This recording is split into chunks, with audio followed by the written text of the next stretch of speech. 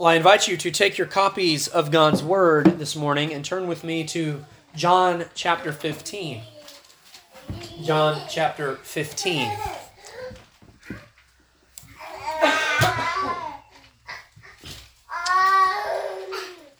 As you know, we had a fairly decisive change of plans with our schedule, with the monthly fellowship and with the baptisms.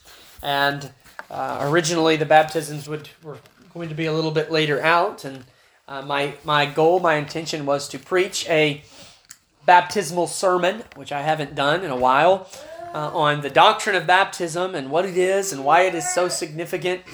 However, as I was already planning to finish up the little mini-series on John 15 here that we've done, I looked at the text and I realized that really what our Lord Jesus is getting at in this text is one of the great implications and considerations as we think about what it means to visibly enter in to a covenant relationship with Christ and His church and to own the Lord in an external and outward way. Because up until now, in John 15, as you know, the theme of this text has been the loving and joyous communion between Christ and His people. That's what Jesus has been talking about. John 15, beginning in verse 1, all the way down through where we'll find ourselves today, Jesus has been talking about the nature of genuine salvation. And He's been talking about the mark of true discipleship. And one of those marks is the subject of our text today. What does it mean to be a true disciple of Jesus? And we've looked at that from what it means in terms of our relationship with God and our relationship with each other. But this morning, Jesus answers that question by describing a true disciple's relationship with the world. And we'll find that Jesus has some very striking and interesting things to say about the way in which we as His people relate to the world. So let me read John 15, beginning in verse 18, and I'll read down through verse 25. John 15, beginning in verse 18. These are the words of God. If the world hates you, ye know that it hated me before it hated you. If ye were of the world would love his own. But because ye are not of the world, but I have chosen you out of the world, therefore the world hateth you.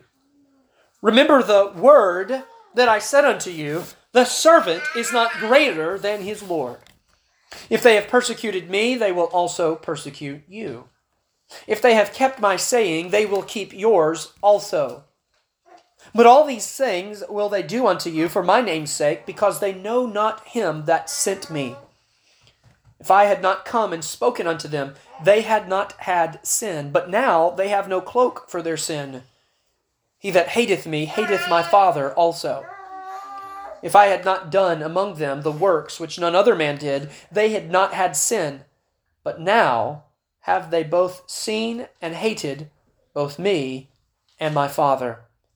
But this cometh to pass, that the word might be fulfilled that is written in their law, they hated me without a cause. In verses 18 through 25 of John 15, Jesus makes a dramatic shift from speaking about love to speaking about hate. Jesus spent a considerable amount of time discussing the nature of His relationship with His disciples and their relationship with one another. But now He ends this section of this discourse with a very real description of the true disciples' relationship with the world. What we find in this text is that those who experience the love of Christ will likewise experience the hatred of the world. Jesus uses the word world 6 times in these 2 verses. In 2 verses here. And then He uses the plural pronouns they and them 12 times. What He's doing here is He's making a very clear division between those who are of the world and those who are of Christ or of himself. Now, a number of months ago in our midweek study on redemption accomplished and applied, we spent 2 Wednesdays doing a few word studies in the Gospel of John, and we looked at all of the different ways that John himself uses the word cosmos, the word world. And I don't know if anybody got anything out of that, but I had a good time looking at that textual issue there. And what we find is that there's a variety of ways that John uses the word world. Well, in this context, in John 15, as Jesus is speaking, he is using the term world to refer to the mass of humanity that is separated from Christ. That is what he's talking about here when he talks about the world. He's talking about those who are separated from Jesus Christ. You must understand this morning that there are 2 and only 2 types of people that have ever existed. As the Puritan Thomas Watson said, all of humanity hangs upon the girdles of 2 men's breasts. And this morning you are either united to Christ, you own him as your Savior, you follow him as your Lord, and he is your representative before God, or you are still of your father Adam. And the works of your father you do, the broken covenant of your father you are still in, and the sins of your father you follow after. You are either a true disciple of Christ, or you are of the world, but you're not both. You're not both. Well, this is a difficult concept for us to understand because we live in a day when the church often looks very much like the world. And this is no fault of the world, as if they've become more godly. No, this is the fault of the church for becoming much more like the world. And oftentimes you don't even really see much of a distinction. And the lines become blurry. And we have a difficulty really assessing ourselves. Are we walking and following after the Lord Jesus Christ, or are we of the world? I like what Martin Luther said when he said, you can't help but that the birds will fly over your head. Just don't let them make a nest in your hair. Christian, you must remember that you are in the world, but you are not of the world. Amen. James 4 and verse 4 tells us, know ye not that friendship with the world is enmity with God? Whosoever therefore will be a friend of the world is the enemy of God. It's very sharp, very blunt, very straightforward language. There is no middle ground. That's what I'm trying to say to you. You're either a friend of the world or you're the friend of Christ, but you're not both. Now, it's very important that we speak of things like worldliness and friendship with the world. When we speak of these things, we must ground our conversation in the objective standards of Scripture, not the traditions of men. Godliness ought not be defined as the traditions of American churches in the 1950s. And worldliness ought not be defined as merely departing from those traditions, right? Something deeper here. Godliness must be defined, this is shocking, but godliness must be defined with the very character of God himself. With the objective standard of who he has revealed himself to be in his word. And therefore, worldliness is not a departure from the traditions of men or the customs of the church. Worldliness is a departure from the character of God. Did you know that you can be religious and still be of the world? Mm-hmm. Did you know that you can have a cross on your building or hanging around your neck or tattooed on your bicep and still be of the world? Mm-hmm. Did you know that you can come to church and still be of the world? Because being of the world is not defined merely by external behavior. Jesus defined friendship for us in this chapter, did he not? And he didn't define it merely as the way we relate to each other on an external level, but to be a friend is to have an intimate and deep affection in your heart of hearts for whatever it is that you're friends with. So the Bible tells us, love not the world, nor the things in the world. It doesn't just say, don't dress like the world, or don't listen to the world's music, or don't watch the world's movies. It says, don't love the world. And if you don't love the world, you will have no desire to look like them, and sound like them, and talk like them. But if you do have a desire to look like them, and sound like them, and talk like them, and think like them, and believe like them, it's because there's a love for them hidden away in your heart. So Jesus, it would be so much easier if he would just give us this list of 10 external standards, that if we just followed the rules on the wall, then we know that we're not worldly. But that's not what he does, is it? He forces us to look into the Word of God as a mirror that examines our souls and pulls at our heartstrings and makes us evaluate our affections.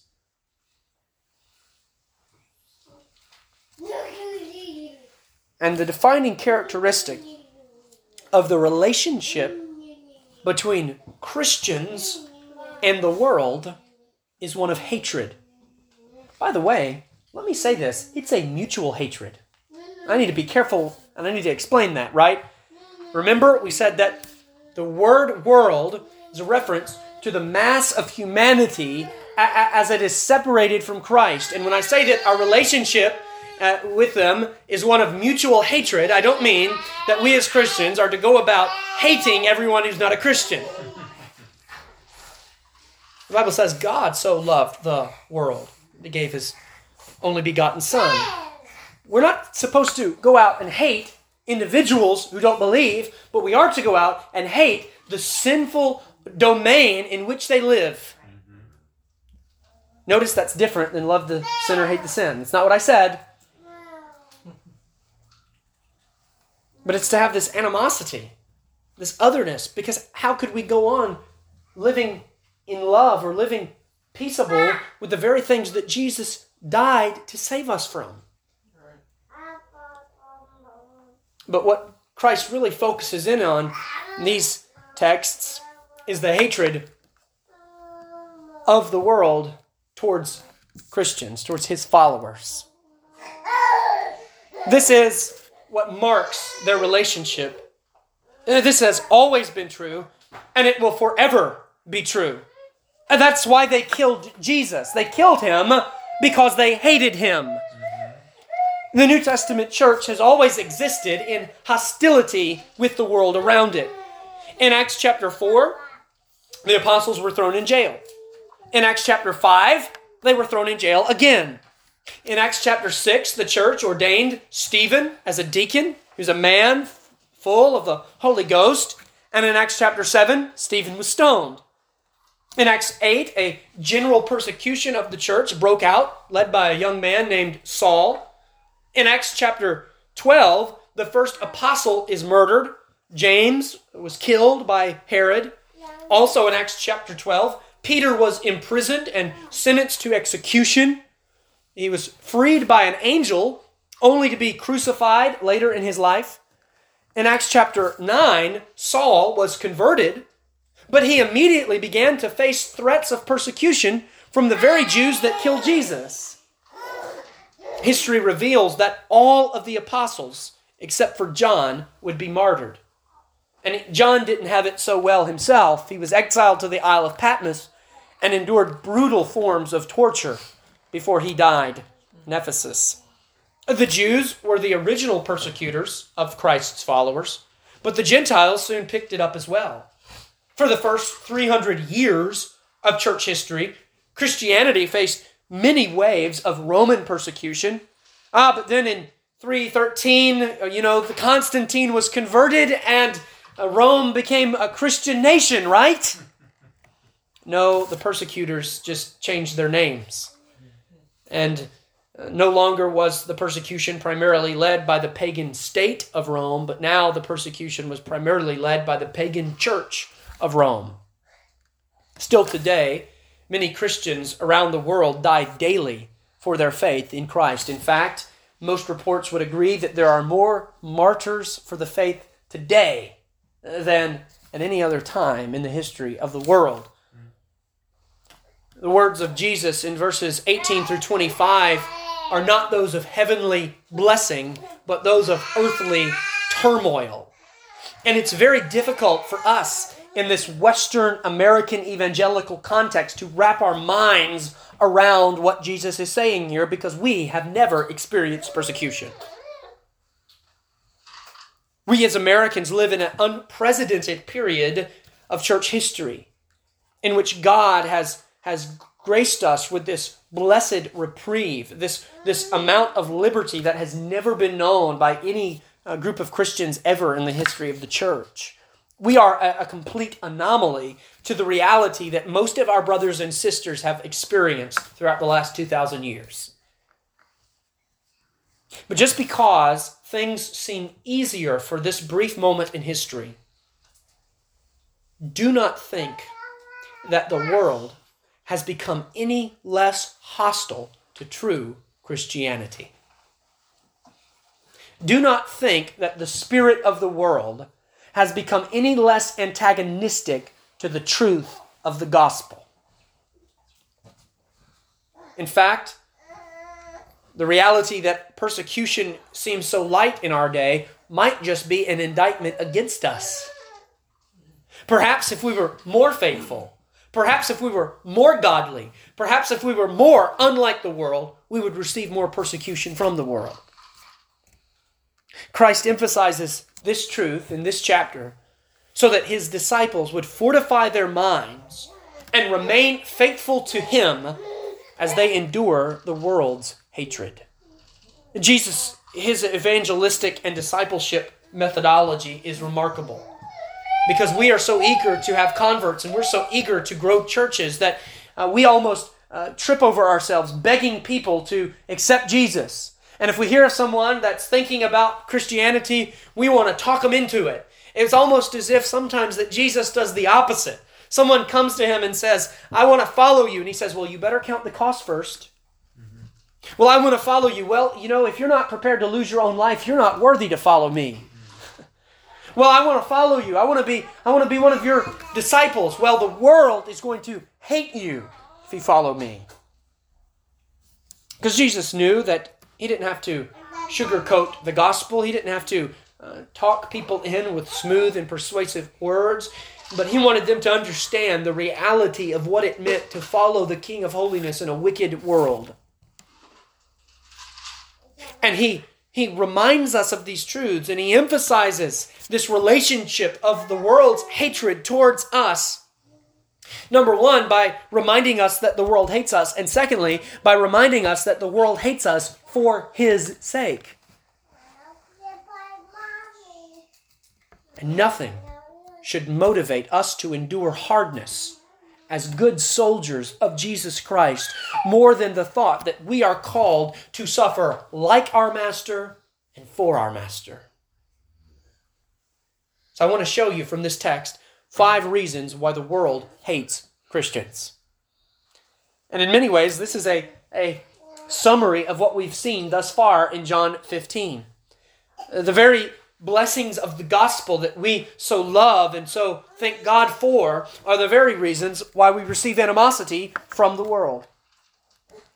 Number 1, the world hates us because of our standing in Christ. Because of our standing in Christ. Notice in verse 18, Jesus begins and he says, if the world hate you, ye know that it hated me before it hated you.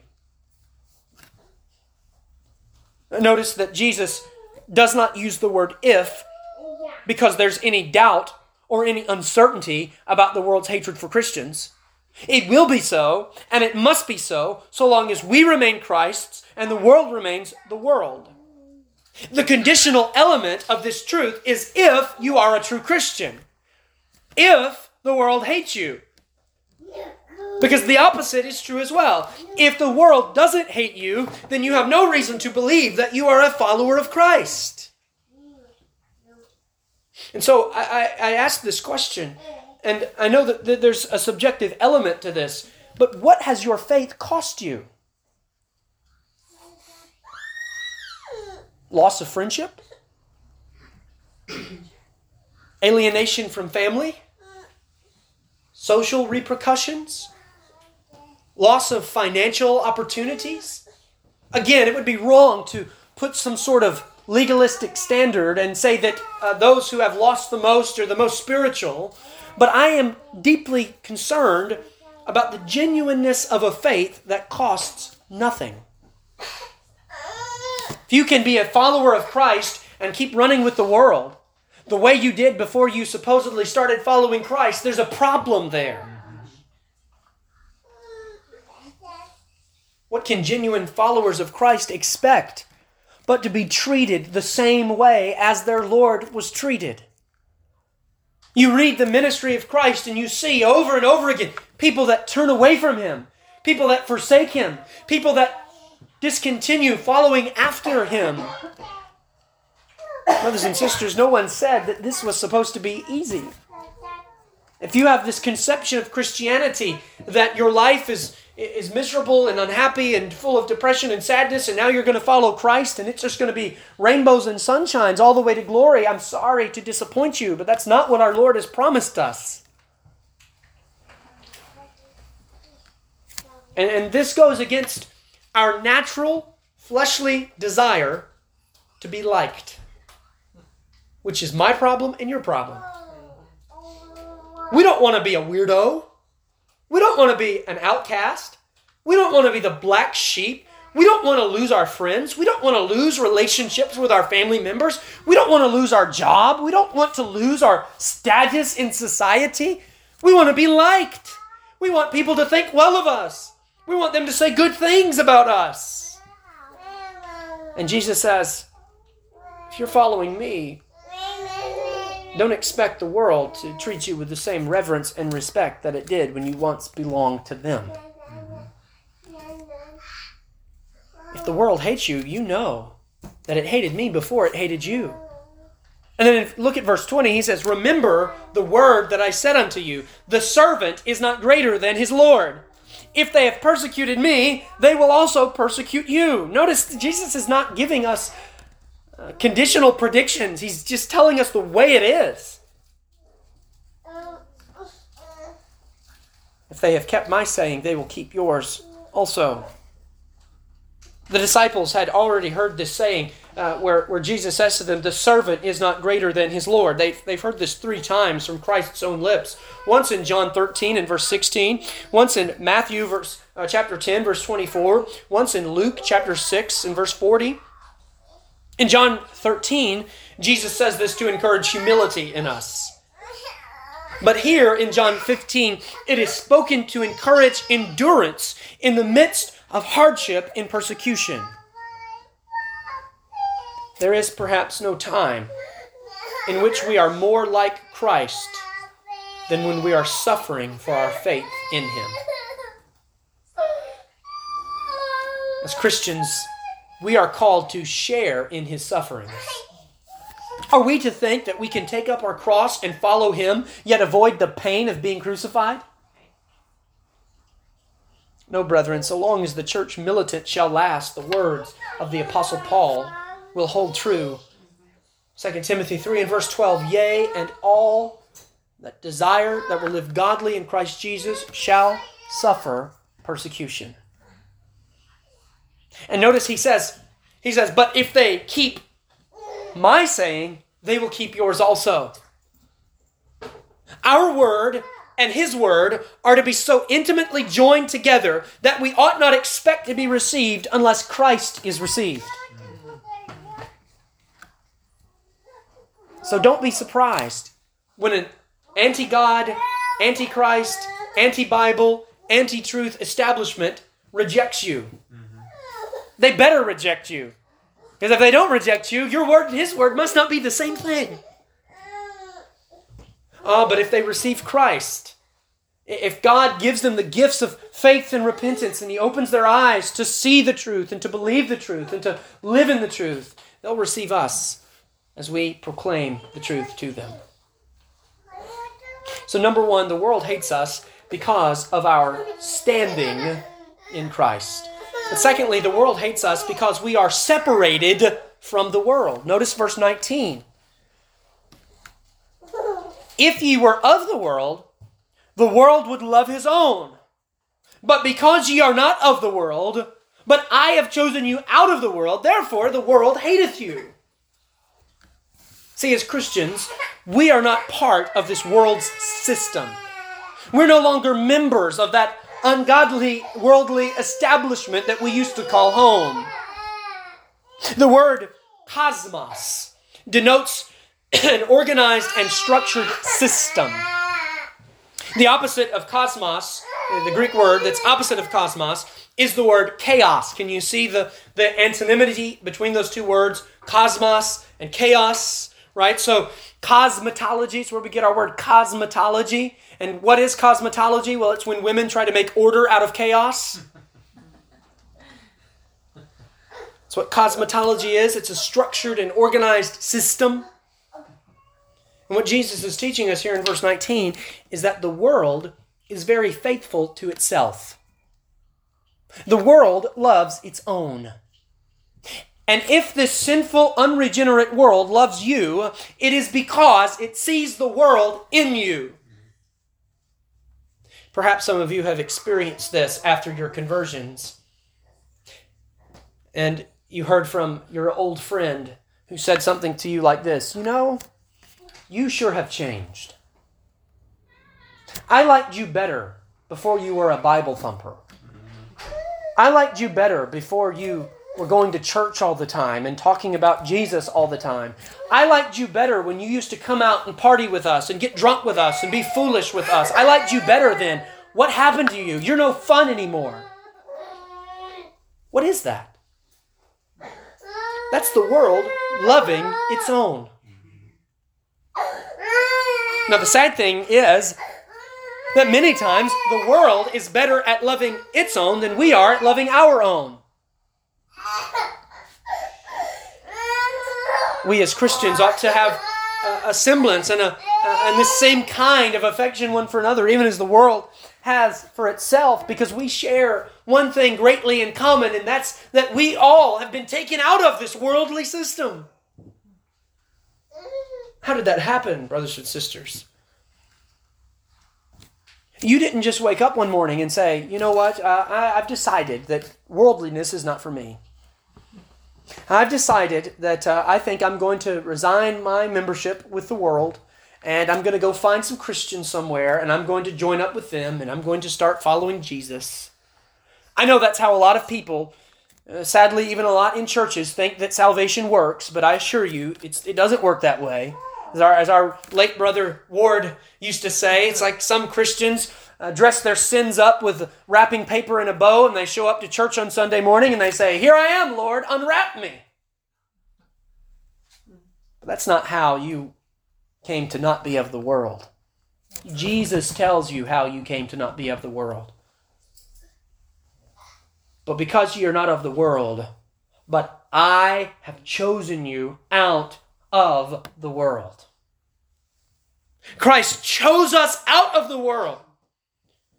And if we are not of the world any longer, we owe that to His special grace. Colossians 1 and verse 13, who hath delivered us from the power of darkness and translated us, love that, translated us into the kingdom of His dear Son. Amen. So, brothers and sisters, it's very simple. There is no such thing as a worldly Christian. Can't be. It can't be. Because we've been plucked out of the world. We've been taken out of the world. And this is why the doctrine of separation is so important. And it's so important that we preach it as we find it in the Bible. And that we don't let those who have abused the doctrine of separation to cause us to want to just neglect it altogether. Christ makes a difference in our lives, in our conduct, in our affections, in our desires, in our behavior, in our words, in our beliefs, when He saves us. There is no such thing as neutrality. You are either of Christ and loved by Christ, or you are of the world and loved by the world. And the purpose of our separation is not so we can just be Baptist monks. The purpose of our separation is so that we have the liberty and the freedom to draw near to God. And those worldly passions and sins that kept us in bondage They no longer have hold upon us. They no longer hinder our communion with our Creator. We know, brothers and sisters, that the gate is narrow, but we have often, far too often, forgotten that the way is narrow as well. And there are too many who think that they can go in at the narrow gate, but then live their whole lives on the broad way and be loved by the world. And Jesus tells us, and this is something for all of us to consider, but brother and sister especially, as you now this afternoon will own Christ publicly and visibly through the waters of baptism and unite covenantally with Him and His people. Notice that Jesus says that if you're living your life on that broad way and you're loved by the world, you never entered in at the narrow gate. I plead with you, do not trust these celebrity preachers who are so loved by the world and preach a gospel that tells you you can be loved by the world. From the days of Noah till today, God's men have been hated by the world. And we revere the names like Whitfield and Calvin and Spurgeon and on in our day. But do you realize that in their day, those men were hated by the world? You read the diaries of Whitfield and you read of him talking about preaching in the street, having the carcasses of dead animals thrown at him while he was preaching. You read of Spurgeon and the slander that was printed about him and the obstacles he faced because he stood on the Word of God and refused to compromise with the liberalism and the theological unorthodoxy that was creeping into London in those days. Now, yes, sure, we in the church revere these men today, but in their day they were hated by the world. And guess what? The world doesn't know them by name, but the world still hates everything they believed and stood for. And so it will be with us.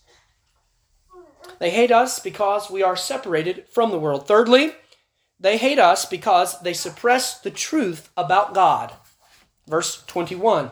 Notice, but all these things will they do unto you for my name's sake, because they know not Him that sent me. Again, we see that Jesus inextricably links the reception of the Father with the reception of the Son. Jesus consistently makes this point all throughout His earthly ministry. John 5:23, he that honoreth not the Son, honoreth not the Father which hath sent him. 1 John 2:23, whoso denieth the Son, the same hath not the Father. He that acknowledgeth the Son hath the Father also. Implicit in our Lord's theology is a robust Trinitarianism. And Jesus is teaching that you cannot receive the Father without receiving the Son, and you cannot receive the Son without receiving the Father. Furthermore, when a sinner comes to God, they must come to Him as He is revealed to us in the Scriptures, not as how we want Him to be.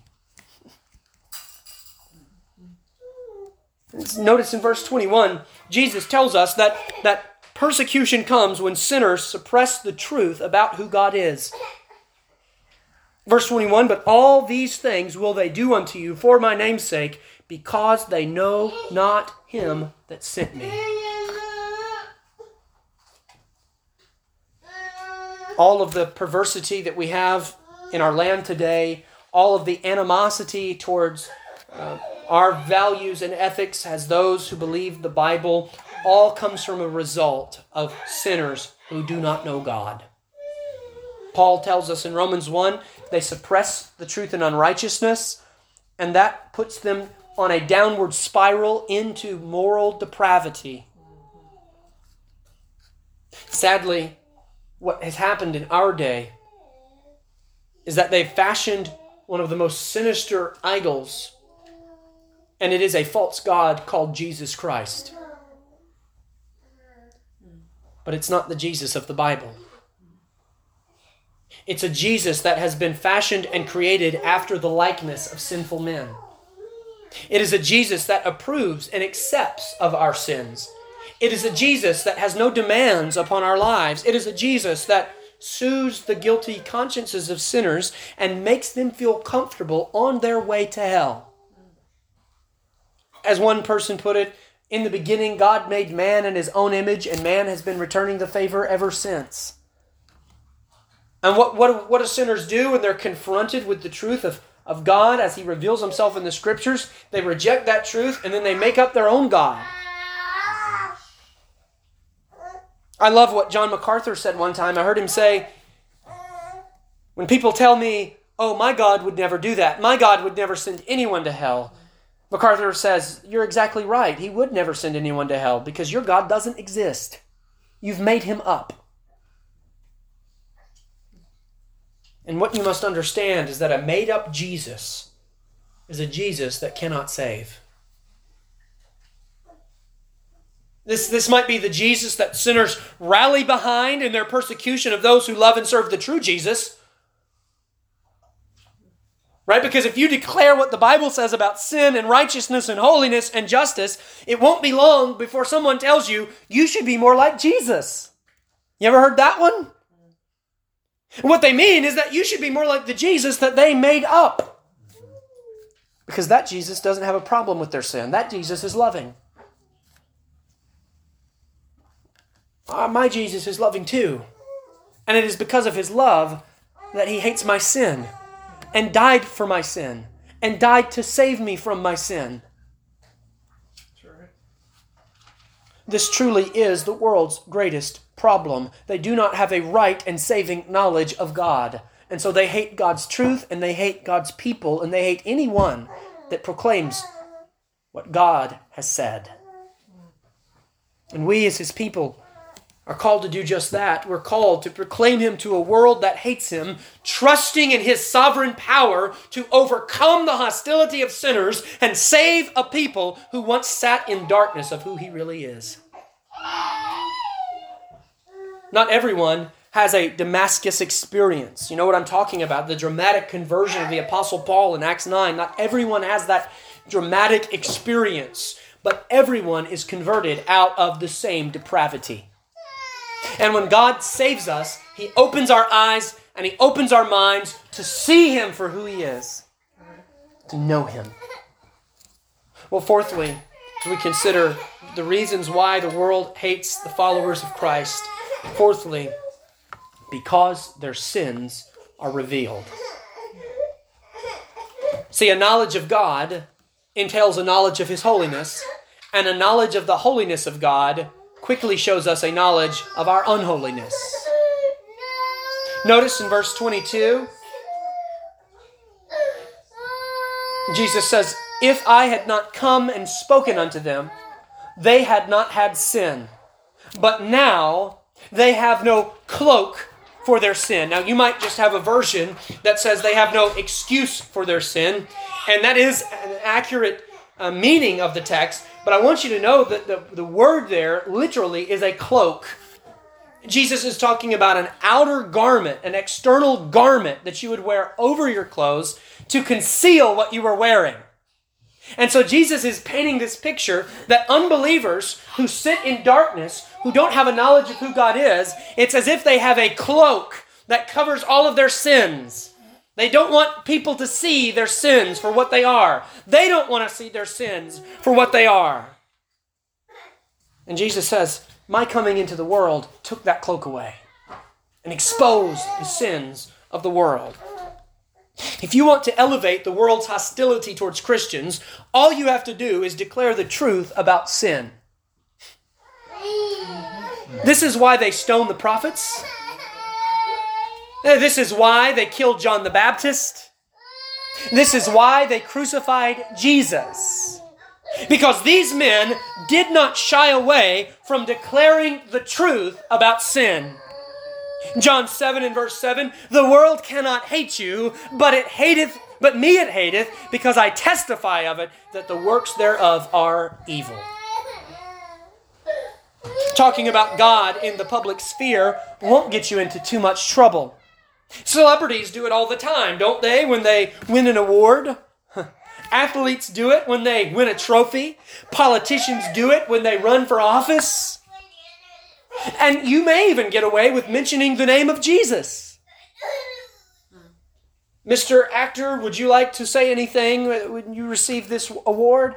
oh yes, I want to thank God for this, and I want to thank my Savior Jesus for this award. That doesn't really bother too many people.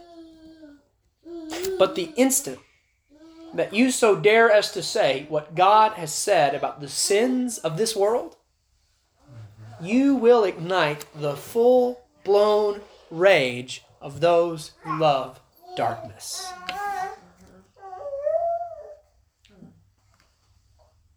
Jesus said that his coming in the world was a removal of their cloak. The world that laid in darkness for so long was forced to deal with the light of divine holiness when the Son of God came to this earth, lived a sinless life in the presence of sinners. And like roaches who scurry when the light shines in their darkness, so sinners do all they can to avoid the reality of Jesus Christ. And this rejection of Christ is truly the most heinous sin of all. The world has heard the words of Christ, and they have seen the works of Christ, and they are without excuse for rejecting him. Well, fifthly, there is a final reason, and that is this: because the Scriptures must be fulfilled. Because the Scriptures must be fulfilled. Notice verse 25. Jesus says, "But this cometh to pass, that the word might be fulfilled, that is written in their law, they hated me without a cause." Jesus is quoting from Psalm 35:19 and Psalm 69 in verse 4. And what we find, the fifth and final cause for the world hating Christians, is that there is no cause. The world's hatred for Christ and his people is senseless, but it does not come as a surprise. This is a prophesied and predicted hatred. This is why Jesus can guarantee that we too will be hated just as they hated him. This hatred is as senseless as it is certain. Jesus says that the world hates him and his people without a cause, for no reason at all. Oh, sure, they have their reasons, but their reasons are not the true reasons for their hatred. You have to fabricate reasons. Because how could you ever come up with a legitimate reason to hate a man who came to this earth and who lived in man's flesh for 33 and a half years, who never sinned, who never wronged anyone, who never offended anyone, who never reproached anyone, who never trespassed anyone, but all he did was love. All he did was show kindness to those who deserved it the least. All he did was give of himself and give of his time and give of his efforts. All he did was pray and intercede for others and do good unto others and preach peace and good tidings unto others. And then in the greatest display of his selflessness, he goes to the cross and he gives his life as a free gift to all those who receive it by faith. How could the world hate such a man? They mask their hatred in a disguise of false virtue and false dignity, trying to make their hatred look respectable. But Jesus says this hatred is just without a cause. Brothers and sisters, our suffering will not be noble. I'm not trying to get prophetic here. I'm certainly not trying to preach doom and gloom. But if and when the day comes that the animosity of the world towards the people of God is cranked up, it will not be a noble suffering. When the world persecutes us, they will not admit their true reason for hating us. They will not confess to persecuting us for the sake of Christ. We will be persecuted as bigots and racists and extremists and homophobes and intolerant. And they will tell us that we do not know the way of Christ, which of course is love and tolerance and acceptance, so defined by them. And they will isolate us And they will paint us as lunatics simply for believing the Bible. And churches who remotely seek to obey the Scriptures will be called cults. And voices that speak the truth of God will be despised and silenced. And apostate Christianity will be exalted. The idols of inclusivism and acceptance will be worshipped, and everything will be tolerated except for the true gospel. I'm not preaching despair, nor am I preaching discouragement. I'm simply telling you the way that it has always been between the followers of Christ in the world. Did you know that one of the reasons, one of the charges that the Romans used to persecute Christians in the early church was the charge of cannibalism? Because they celebrated the Lord's Supper. Many others were charged with being insurrectionists, being rebels because they spoke of their citizenship in another country. We are not promised glory down here. We are not promised fame and recognition and respect down here. We lay up treasures in another kingdom. And we seek to live in this world as citizens of that kingdom, honoring our Lord. And let me tell you this, if your life is pleasing to Christ, it doesn't matter who you displease. Oh, may God sanctify us and give us the power of the Holy Spirit to say, I don't care what the world thinks about me. I don't care if they think that I look weird, or I talk funny, or I spend my time in a different kind of way. Let us be faithful to following after the Lord Jesus Christ, caring only about His approbation. This is part of what it means to abide in Him. We are called and afforded the privilege of bearing His reproach and sharing in His sufferings. Well, in the midst of the world's hatred, there are three great encouragements that I want to leave you with. Number one, I want you to understand that the world's hatred of us is a testimony that we are genuine followers of Christ. The world's hatred of us is a testimony that we are genuine followers of Christ. Amen. While we should never look at the world's animosity to us as some sort of badge to be celebrated, it should give us cause to rejoice. When we search our hearts and examine ourselves, by the way, you're going to do that. You're going to always find pride and arrogance, and you're going to always find taints of sin. But when you are simply speaking the word of God and you receive the rejection of the world, that is a cause to rejoice. Jesus said it Himself. It means we have the privilege. We have the privilege to suffer for Him, to bear reproach for His name, to own Him before men, to identify as His before men. Secondly, be encouraged by the promise that Christ will empower us to endure the afflictions we face for His sake. When Paul wrote the 4th chapter of Philippians, he was not at all thinking about the ability to shoot a basketball from the three-point line. When Paul says, I have learned in whatsoever state I am in, therewith to be content, he was talking about a state of persecution and affliction and reproach. And he says, I've been given the grace to be content with this lot in life because I'm suffering for the sake of my Lord. What a privilege, Paul said.